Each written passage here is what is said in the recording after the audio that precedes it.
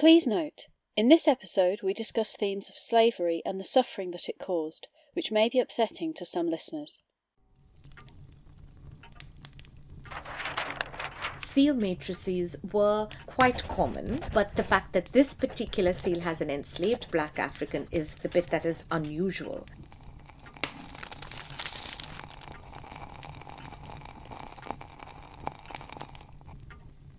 This is 100 Years, 100 Objects, stories from the collections of Lancaster City Museums. I'm Rachel Roberts, the Collections Registrar for Lancaster City Museums, and today we'll be looking at the stories behind another object from our collections as we celebrate 100 years of our museums.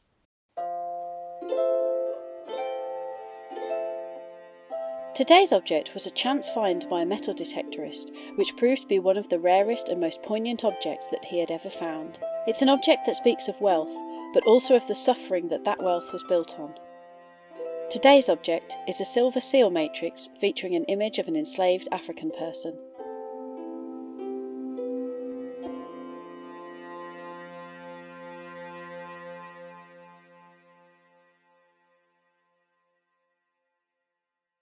A seal matrix is a small object, sometimes a piece of jewellery, that is used to stamp a seal onto a document. To seal the document, molten wax was dripped onto the paper, and then a matrix would be pressed into it to leave a design in the now hard wax.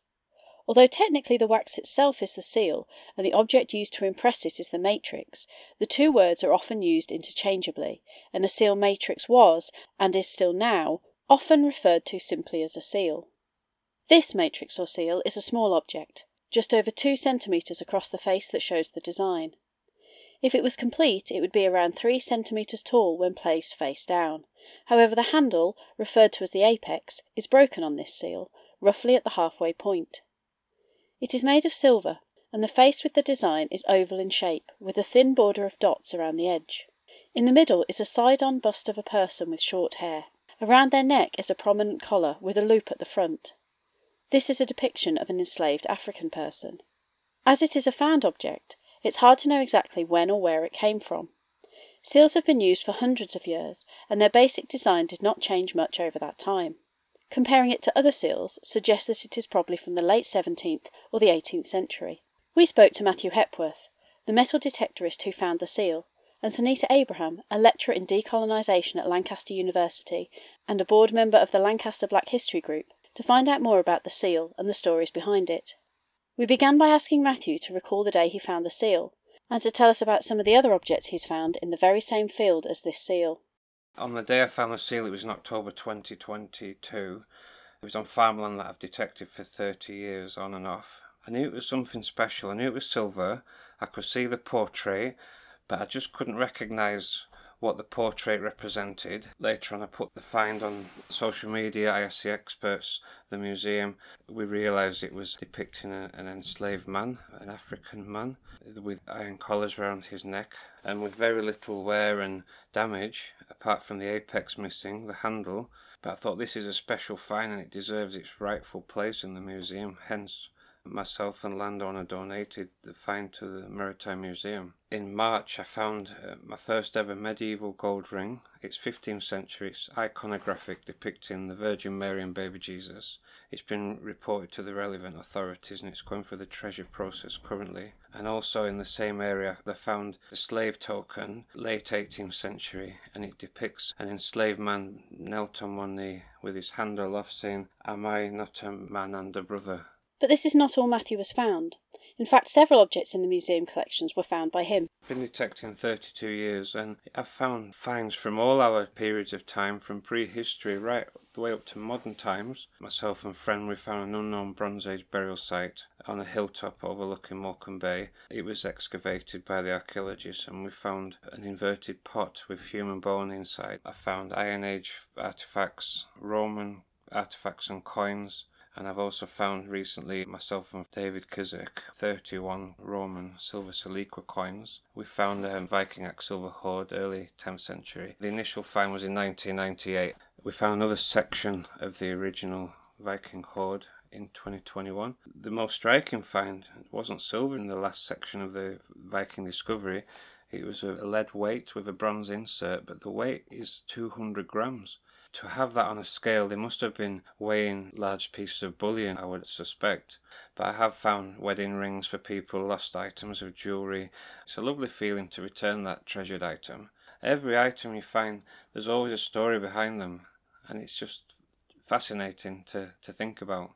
So let's get back to our seal matrix and find out from Sunita Abraham about the Lancaster Black History Group and how Matthew's finding of the seal added another story to a project that they were running. So Lancaster Black History Group was founded in June 2020 after George Floyd's murder. A group of people came together and felt very strongly that we needed to take that moment and make it into a movement.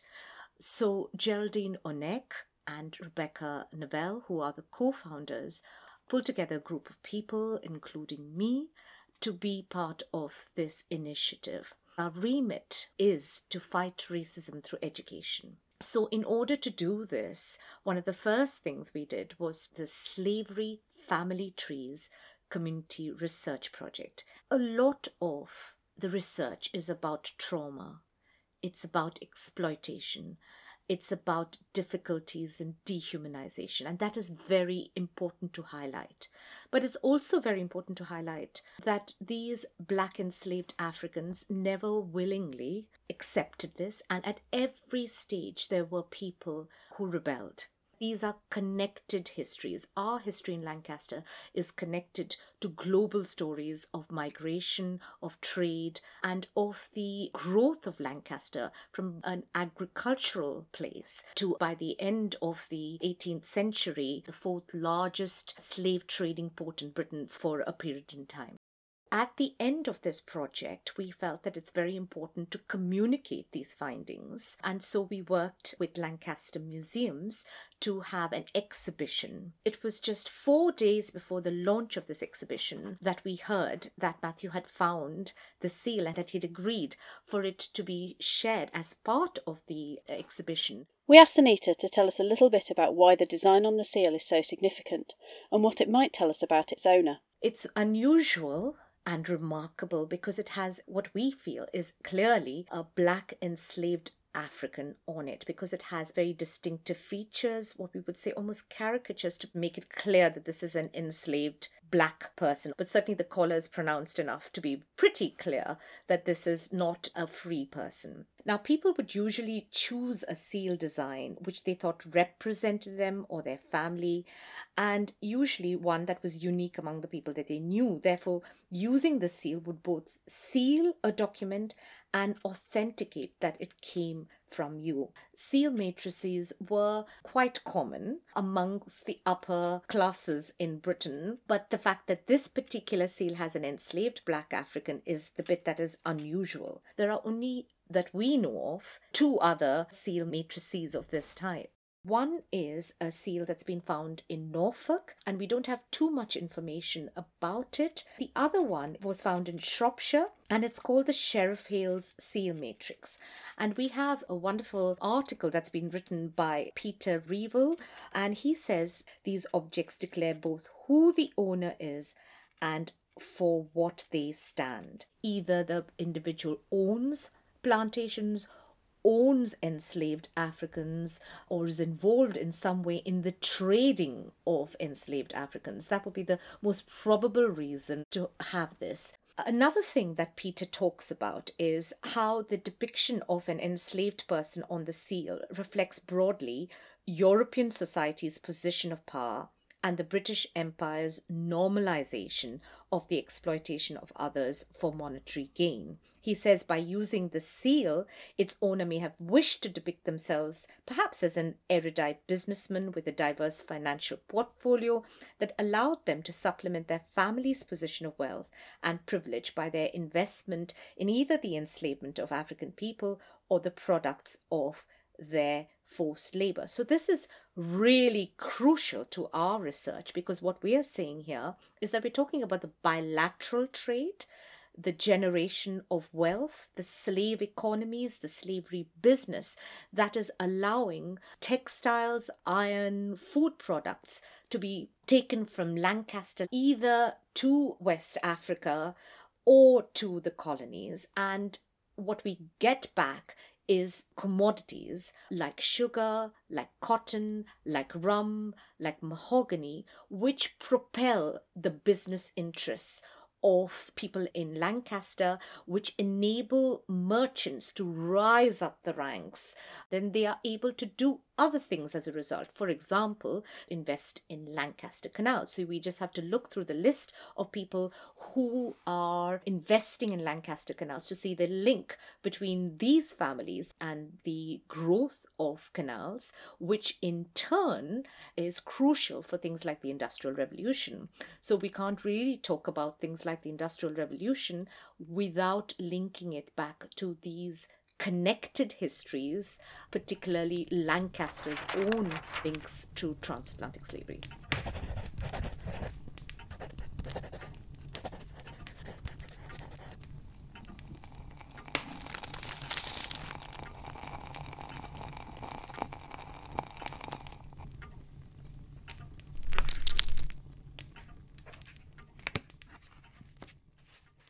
Because this is a found object that was most likely lost by someone while they were out, we'll never know exactly when this seal is from, or who owned it. However, we do know it may well have belonged to somebody in the upper classes of Lancaster society who had some sort of involvement in the transatlantic slave trade or the products that it produced.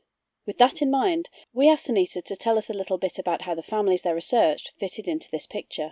If we are to look at the families that we were researching, Rawlinson, Satterthwaite, Lindo, Bond and Booker, Hind, Gillow and Gregson, they're just a really small handful of names that link to transatlantic slavery. Places where you would be able to get links to names would be the amazing Slave Voyages database, University College London's Legacies of Slave Ownership database, and the Melinda Elder book, The Slave Trade and the Economic Development of 18th Century Lancaster. We're really talking about an economy here where almost everything that you touch has a link.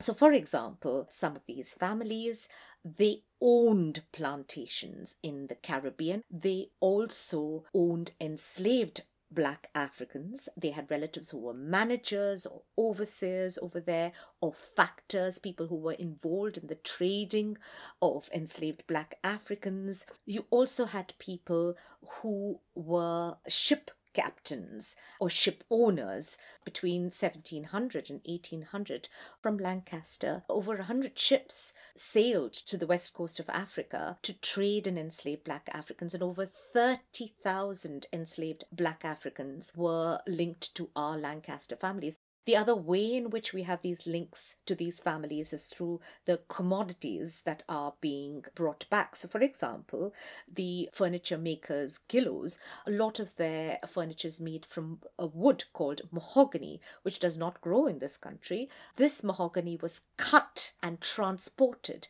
by enslaved Black Africans who were living in very, very exploitative, dehumanizing conditions. And so it has that link to transatlantic slavery. Cotton, for example, Lancashire and Lancashire mills are known across the world for their work on cotton. But where does this cotton come from? This cotton is coming from the plantations in America, the Caribbean, being harvested and grown in extremely difficult conditions for enslaved Black Africans. So the economies here in Britain are actually developing, growing, and benefiting because of the exploitation of free labour in the Caribbean and in the Americas.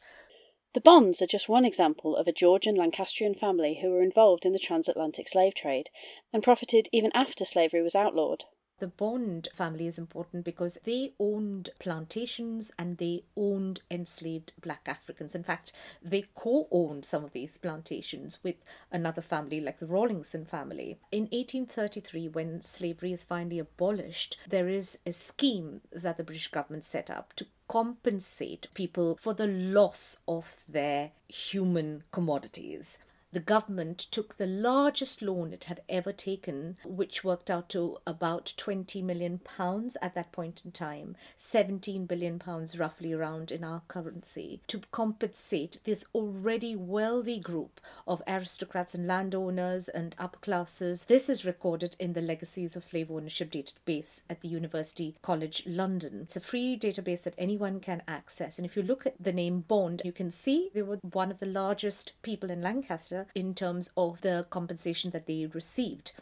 That compensation, of course, is money, which would then be used by the family to develop and to further enrich themselves. But even more important for us to remember is that the enslaved Africans, who were the ones who did all the work, and it was their labor, they did not receive any compensation. In fact, they were expected to work for a further 4 to 6 years for these very same masters in economies where it was very difficult for you to go and leave and go to another place, because the neighboring island, for example, in the Caribbean was similar. They didn't have anything that they owned that was theirs.